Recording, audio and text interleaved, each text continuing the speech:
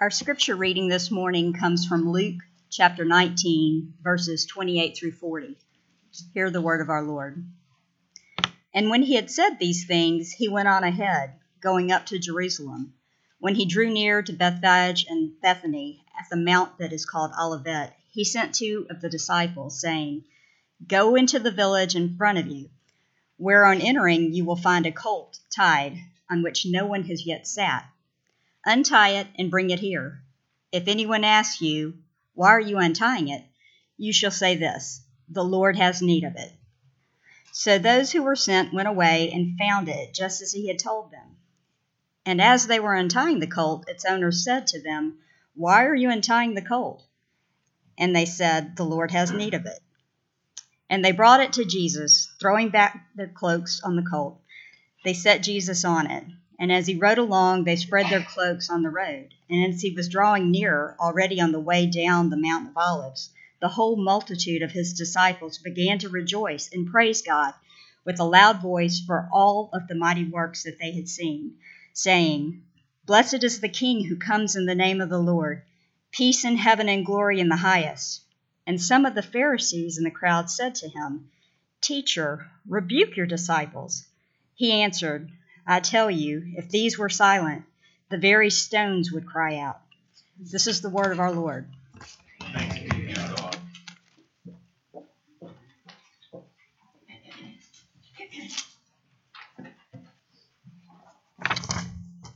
Join me in the prayer of confession and devotion printed in our worship folders. Lord Jesus, you are King of heaven and earth and King of my soul. I submit to you, who owned me as creator and redeemed me, both ransom and redeemer. In God's judgment at the cross, you traded your righteous robes for my sinful garments. You were cast off that I might be brought in, judged an enemy that I might be welcomed as a friend, wounded that I might be healed, made a shame that I might inherit glory. My heart is sworn to you. I have no other Savior. I have no other Lord. I want to love no other more than I love you. Yet there remains in my heart indifference to your word, and the love of the world is too much with me. Strengthen my feeble devotion. In your grace and patience, have mercy on my life and posterity. Under your reign, I rest my soul. Amen.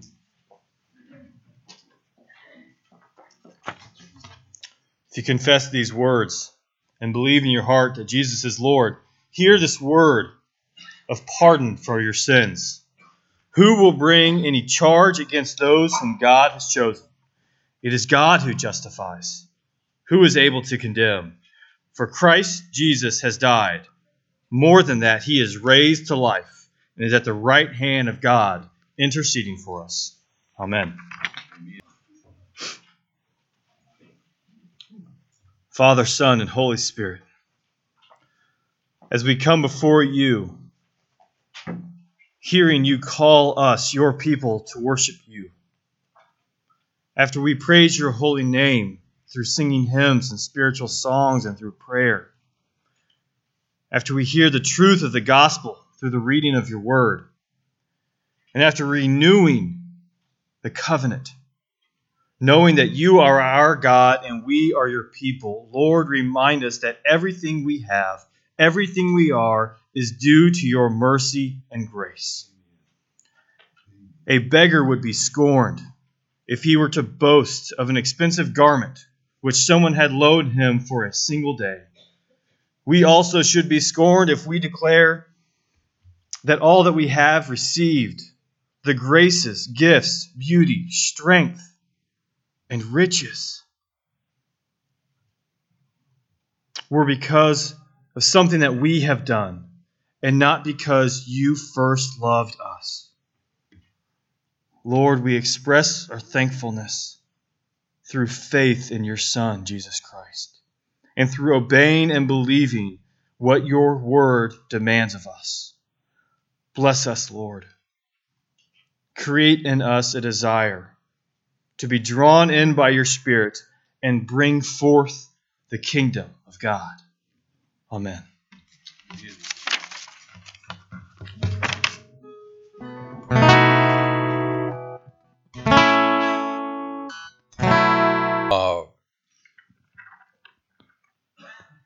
I first preached from this passage on Palm Sunday. First preached here in this passage on Palm Sunday of 2013, 5 years ago. I'm sure you remember in detail that message. We have had, I've been in this passage with you, this same passage, on 3 other occasions. So this is a passage as a church that we've been in almost every year. But you cannot measure the depth of this passage. It's one of my favorite in all of Scripture. And I couldn't always say that. I used to look at this when I was much younger and say, what was that about? Why? What happened that day? We could talk about it, and we'll talk about it in eternity, forever. And we'll still not understand it all. We'll still not get to the depth of it.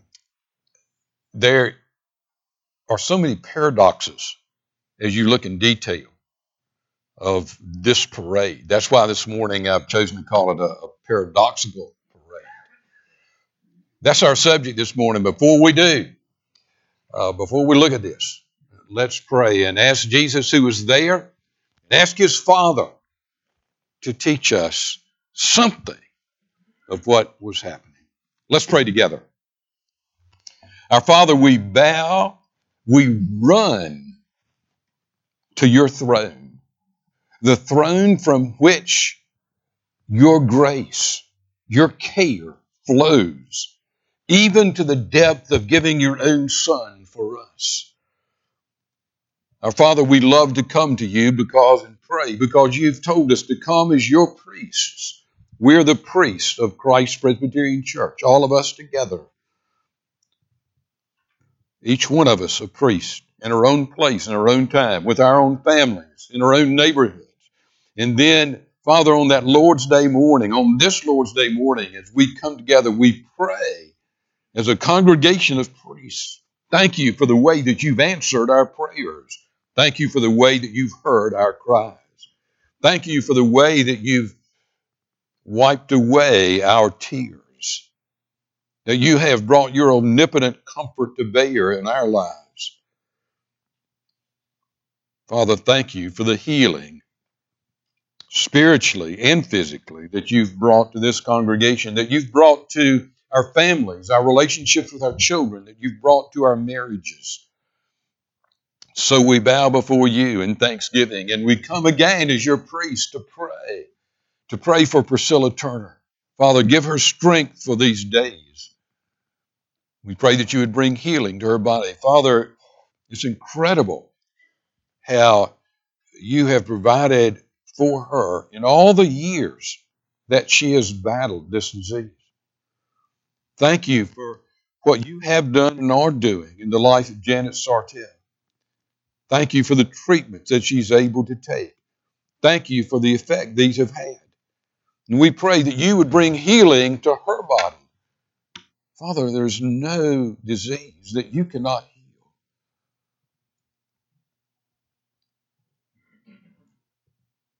Our Father, teach us to pray for each other. Teach us to pray in faith. Teach us to bow before you and to always say, our Father, your will be done. For your will, Father, has always done good to us. We thank you. Now, as we open your word, we come understanding that John Sartell cannot preach or teach so that it will make any difference in our lives. We're not dependent on him this morning. Our Father, we're dependent on you. Give us ears to hear, give us eyes to see, give us hearts to receive. When we leave here in a few minutes, may we know that you have spoken. In Jesus' name and for His glory alone. Amen. First, as you look at Luke 19, as Jesus entered Jerusalem, I want you to see the prologue to this story. 500 years before Jesus was born, an obscure prophet named Zechariah had returned to Jerusalem from Babylon. 70 years before Zechariah returned from Babylon, Israel had suffered a devastating defeat when Nebuchadnezzar of Babylon had invaded Israel. Jerusalem had been laid waste. The land was left desolate. Much of the population had been taken to Babylon under the judgment of God. But 7 decades later, 70 years later, as God had promised, the captives returned from Babylon to Judea, to Jerusalem, under the leadership of Nehemiah and Ezra. You know them. What you probably didn't know was that Zechariah, the prophet, was a part of that group of Jews returning to rebuild Jerusalem. You can spend the afternoon reading the book of Zechariah in the Old Testament. You've probably never spent an afternoon reading Zechariah in the Old Testament. But you'll readily see that he spoke prophetically. He spoke about the future. He spoke about the Messiah who was coming. One of the most well-known passages in Zechariah was about the Messiah being a king who would come. And he wrote in Zechariah 9:9 these words. You can see it on your scripture sheet. Rejoice greatly, O daughter of Zion. Shout aloud, O daughter of Jerusalem. Behold, your king is coming to you, righteous and having salvation is he, humble and mounted on a donkey, on a colt, the foal of a donkey. Daughter of Jerusalem, there's a king coming. And you'll know him. He will ride into the city on a colt. He'll ride on the foal of a donkey. Now that is the prologue to the story in Luke 19. A prologue is the story before the story. In our modern terminology, we call it the prequel. Well, you've just looked at the prologue. You've just looked at the prequel.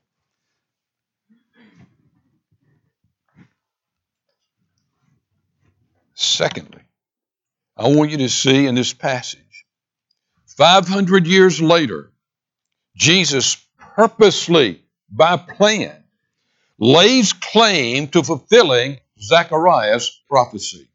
Let's read it again.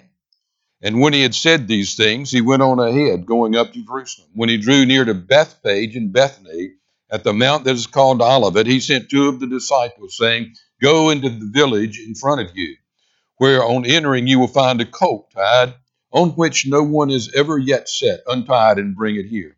If anyone asks you, Why are you untying it? You shall say this, The Lord has need of it. So those who were sent went away and found it just as he told them. And as they were untying the colt, its owners said to them, Why are you untying the colt? They said, The Lord has need of it. And they brought it to Jesus. And throwing their cloaks on the colt, they set Jesus on it. And as he rode along, they spread their cloaks on the road. As he was drawing near, already on the way down the Mount of Olives, the whole multitude of his disciples began to rejoice and praise God with a loud voice for all the mighty works they had seen. Jesus had made the trip from Galilee to Jerusalem many times.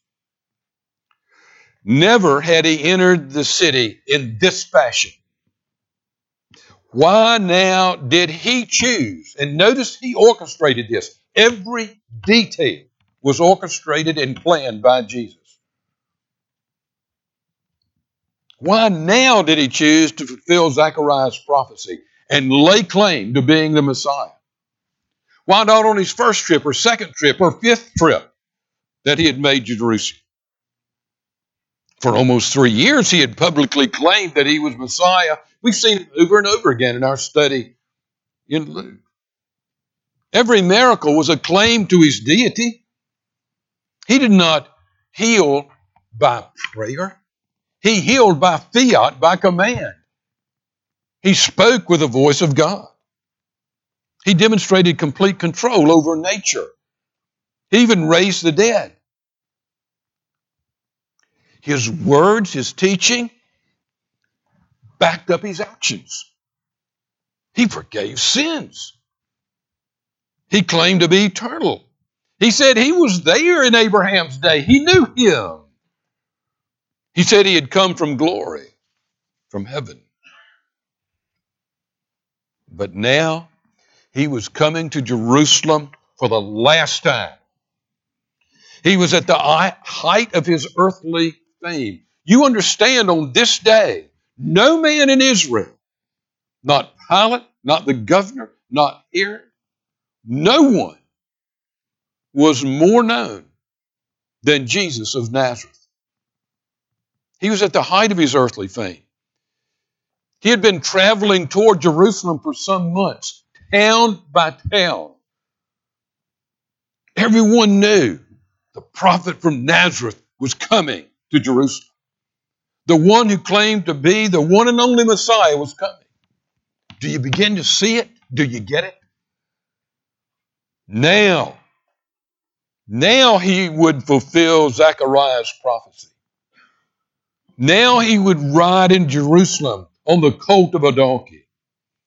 Now he would enter the royal city of Jerusalem, the ancient city of Israel's kings. Now he would make a regal announcement. It was time. The Messiah had come to his city.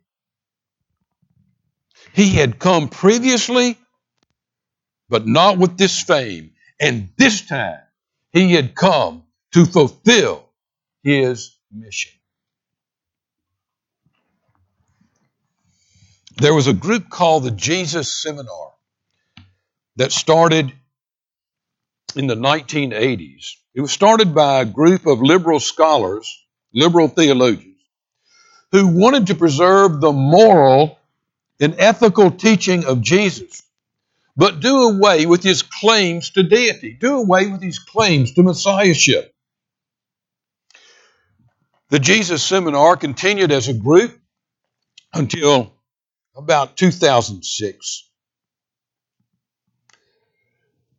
They taught that the disciples in the early church made up Jesus' claims to deity. They really didn't come from Jesus. You look at this passage. Quite clearly, it's not his disciples. Jesus orchestrates his entrance into Jerusalem. Now, when the Jesus Seminar looked at this, they know that if Jesus made these claims, that he was either insane, man who claims to be God, or he was a charlatan trying to bilk the people, or that he was being truthful. Those were the choices they had. If he was insane, or if he was a charlatan, the moral and ethical teachings would lose their validity, and they didn't want that. They wanted to hold on to Jesus' ethical and moral teachings. They wanted him to be this great teacher. But have you ever heard of a great teacher that claimed to be God?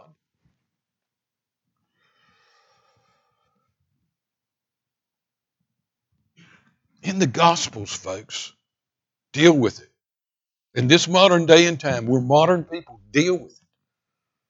You can't change the truth. You can't change what you see on every page of the gospel, that Jesus claimed deity and he claimed to be the Messiah.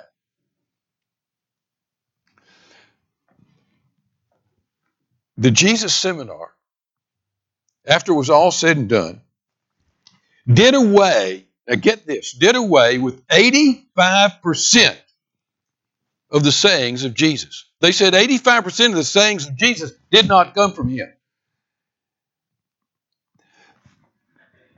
They were admitting, if you look at that, what does it tell you? It tells you that all through the Gospels, the great percentage of what Jesus said was about his deity and about his being the Messiah. The prologue, 500 years later, Jesus purposely lays claim to fulfilling Zechariah's prophecy. You can't debate that. It's obvious. Thirdly, I want you to see the unnoticed, extraordinary part of the story. What about this donkey, this colt? We read there that in verse 30, which no one has ever ridden.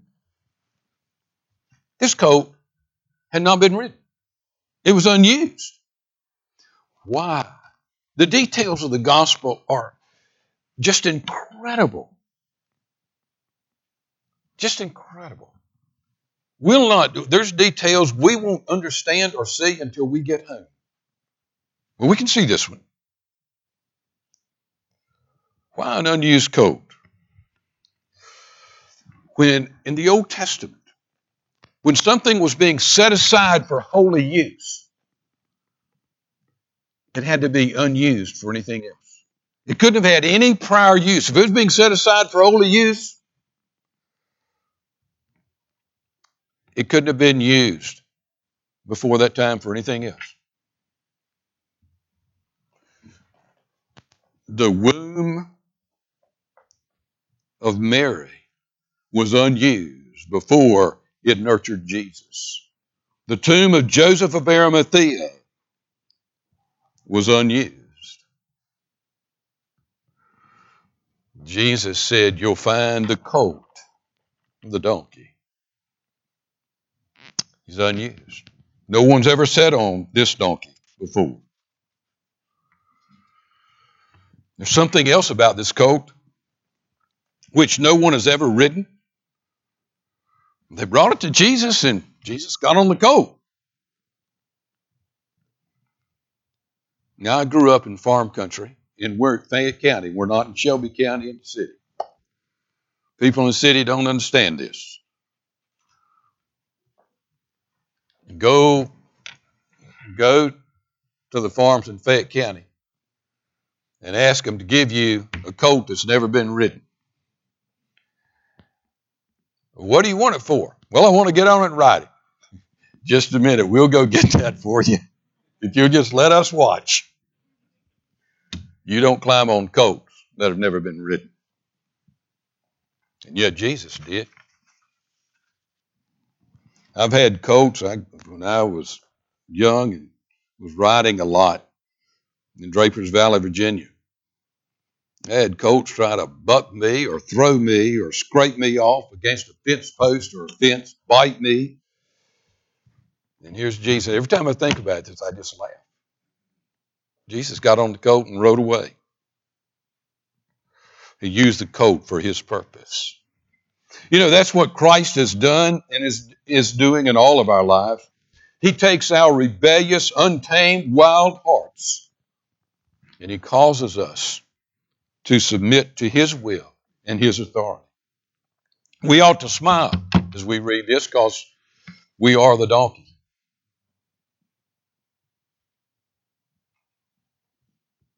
It doesn't just happen once in our lives when we come to Jesus. It's a continual action in our lives. Every day.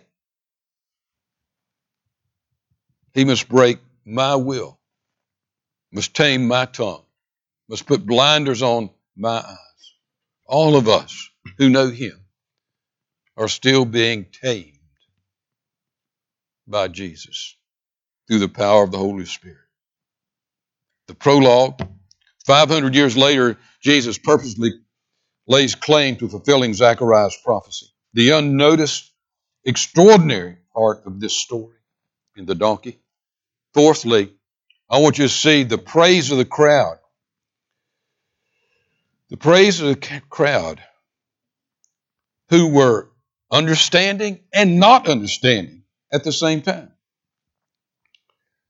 Verse 37, as he drew near, already on his way down the Mount of Olives, the whole multitude of his disciples began to rejoice and praise God with a loud voice for all the mighty works that had been done, saying, Blessed is the King who comes in the name of the Lord, peace in heaven and glory in the highest.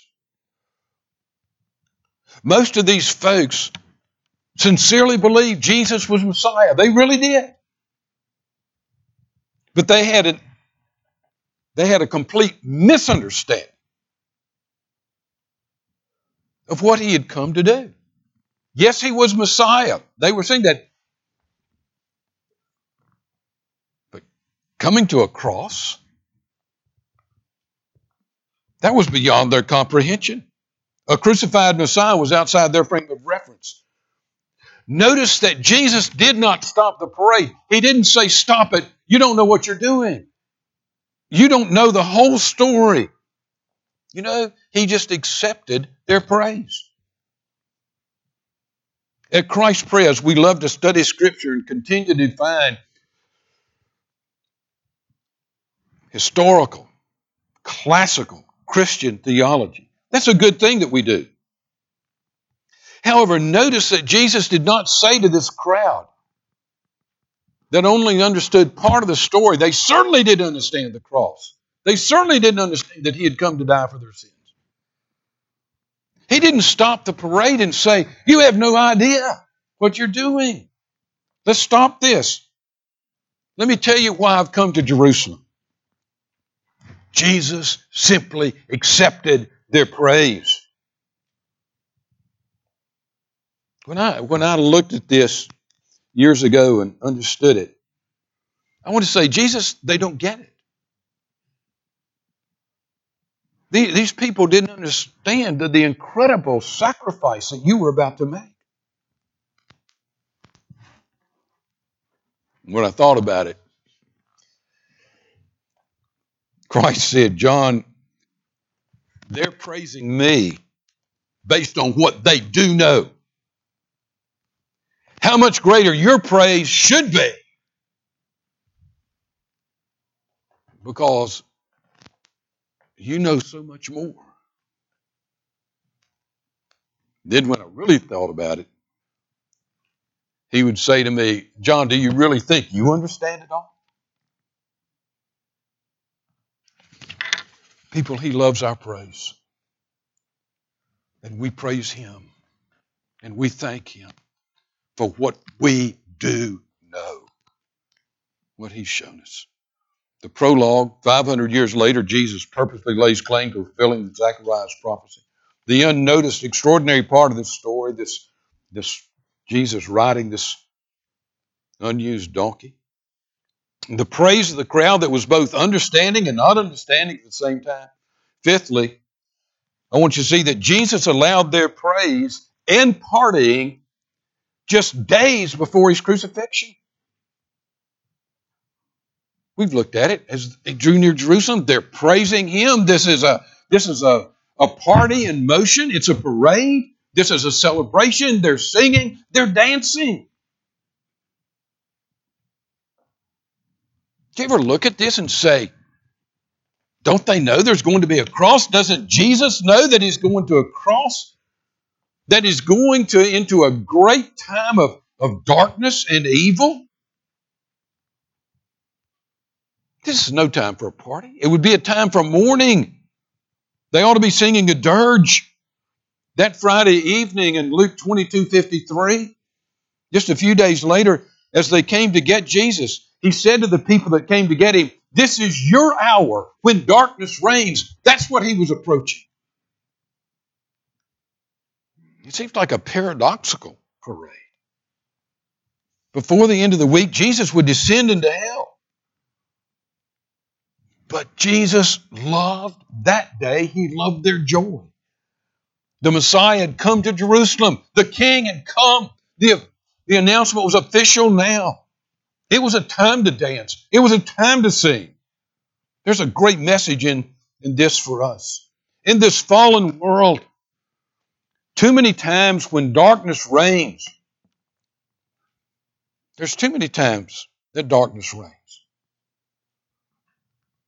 We know that. But we're still called. We're still called. On the good days, we're still called to times. There's a time for joy. There's a time to dance. There's a time to sing. Even in this fallen world, Christians are apt to say, we live in a fallen world. Babies are being killed in their mother's wombs. Neighbors are dying and going to hell. This is not the time to laugh. You can't have laughter. You can't have parties in the church, in the kingdom.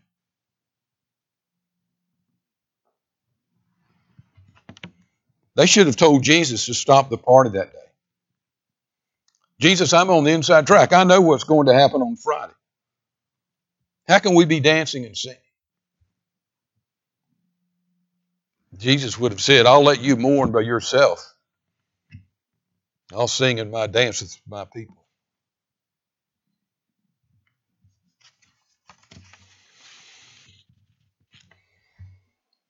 Yeah, I'm going to be crucified. Yes, I'll be crucified on Friday, but my tomb will be empty on Sunday, and this is an early celebration. One of my dear, close friends was dying of cancer several years ago. His daughter was being married in 2 weeks, but it was obvious that he would never make it to the wedding. He would not be able to give his daughter away. He would be home in glory. This family was extremely close. And so we gathered in this man's bedroom. He looked like he had been in a concentration camp. His hair had fallen out. He was yellow. But there we had a wedding. And he gave his daughter away. And even then, we laughed. We didn't cry. We laughed. And we drank wine. And we celebrated. In less than 24 hours. In less than 48 hours. He had gone home to be with the Lord. Let me tell you the rest of the story. 2 weeks later,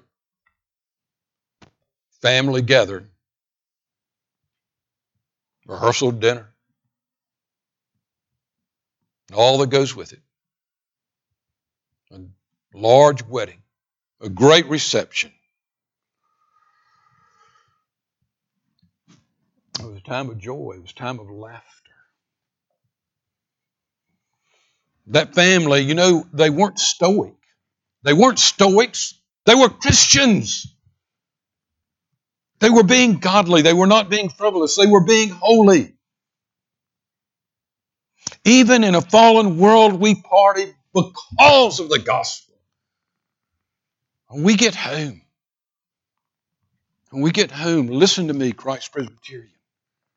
It will not be that we looked back and say we partied too much. We will be forced to say we didn't party enough. Where was the party?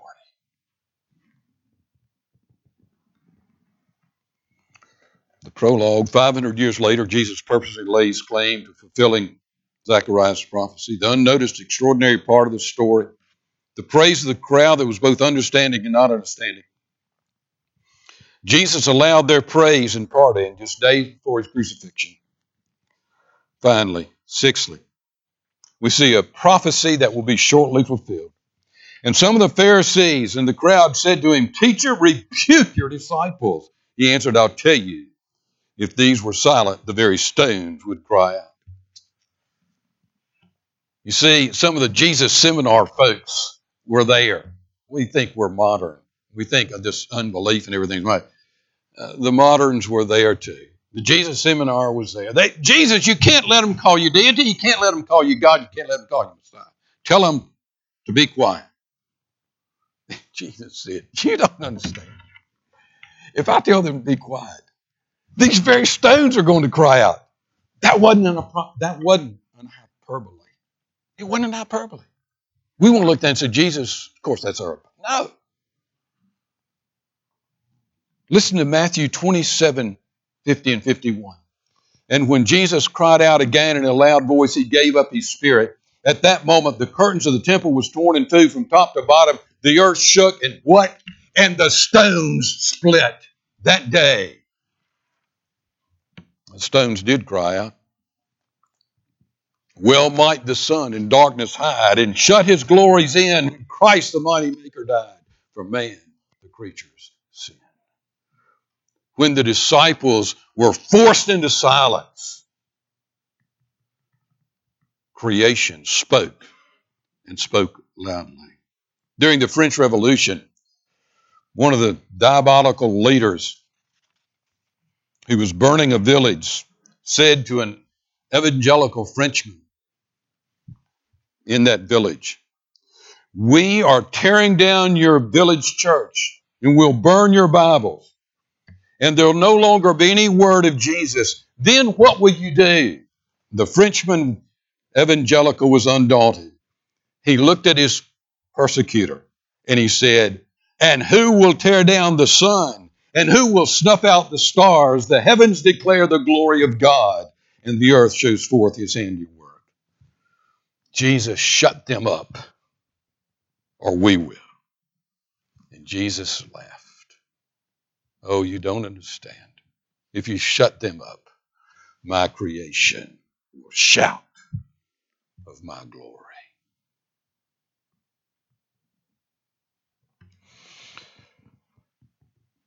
A prophecy. It's still going on. During that week, later that week, Jesus would take some ordinary wine and ordinary bread.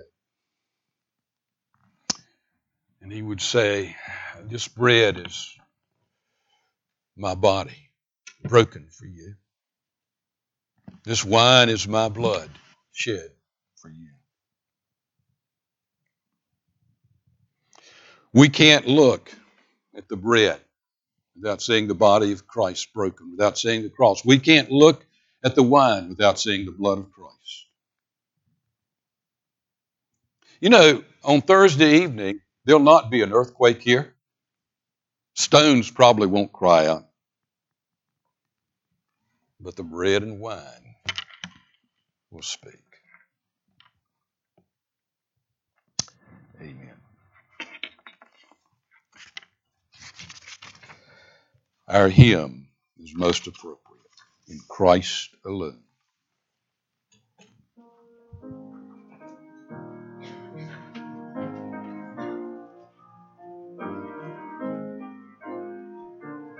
Please stand as we sing.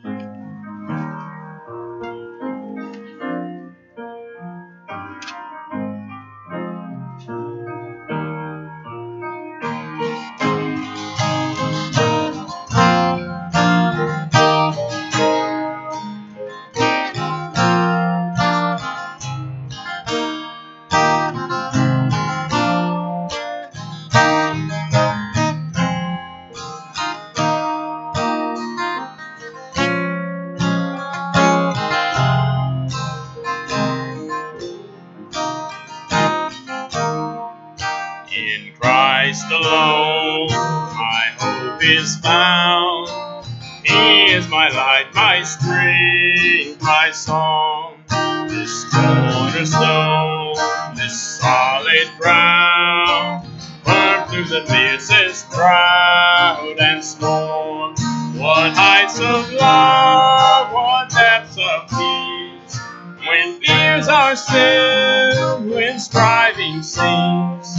My comforter, my all in all, here in the love of Christ I stand.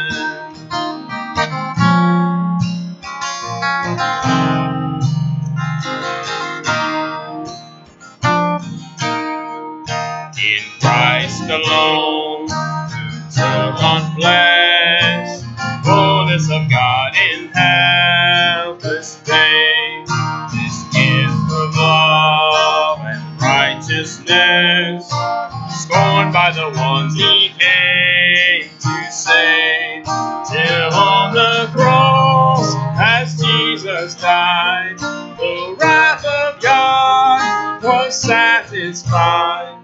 For every sin on him was laid. Here in the death of Christ I live.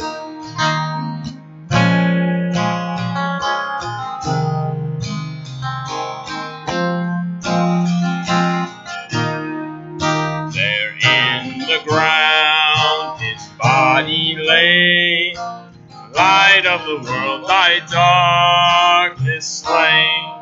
Then bursting forth in glorious day, up from the grave he rose again. And as he stands in victory, sin's curse has lost its grip on me. I am his, and he is mine, bought with the precious blood of Christ.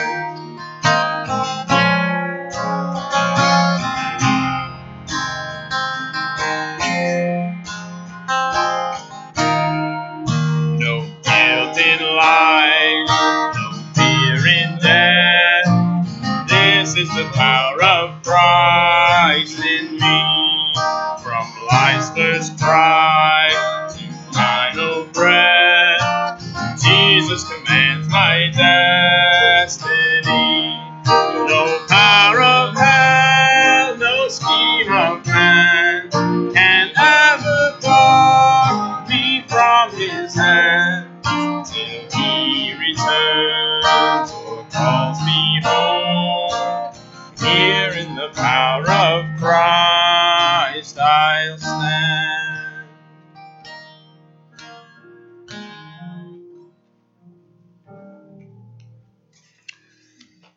May the grace of our Lord Jesus Christ and the love of God, the fellowship of the Holy Spirit be inside of us and go with us and abide with us. And all of God's people said,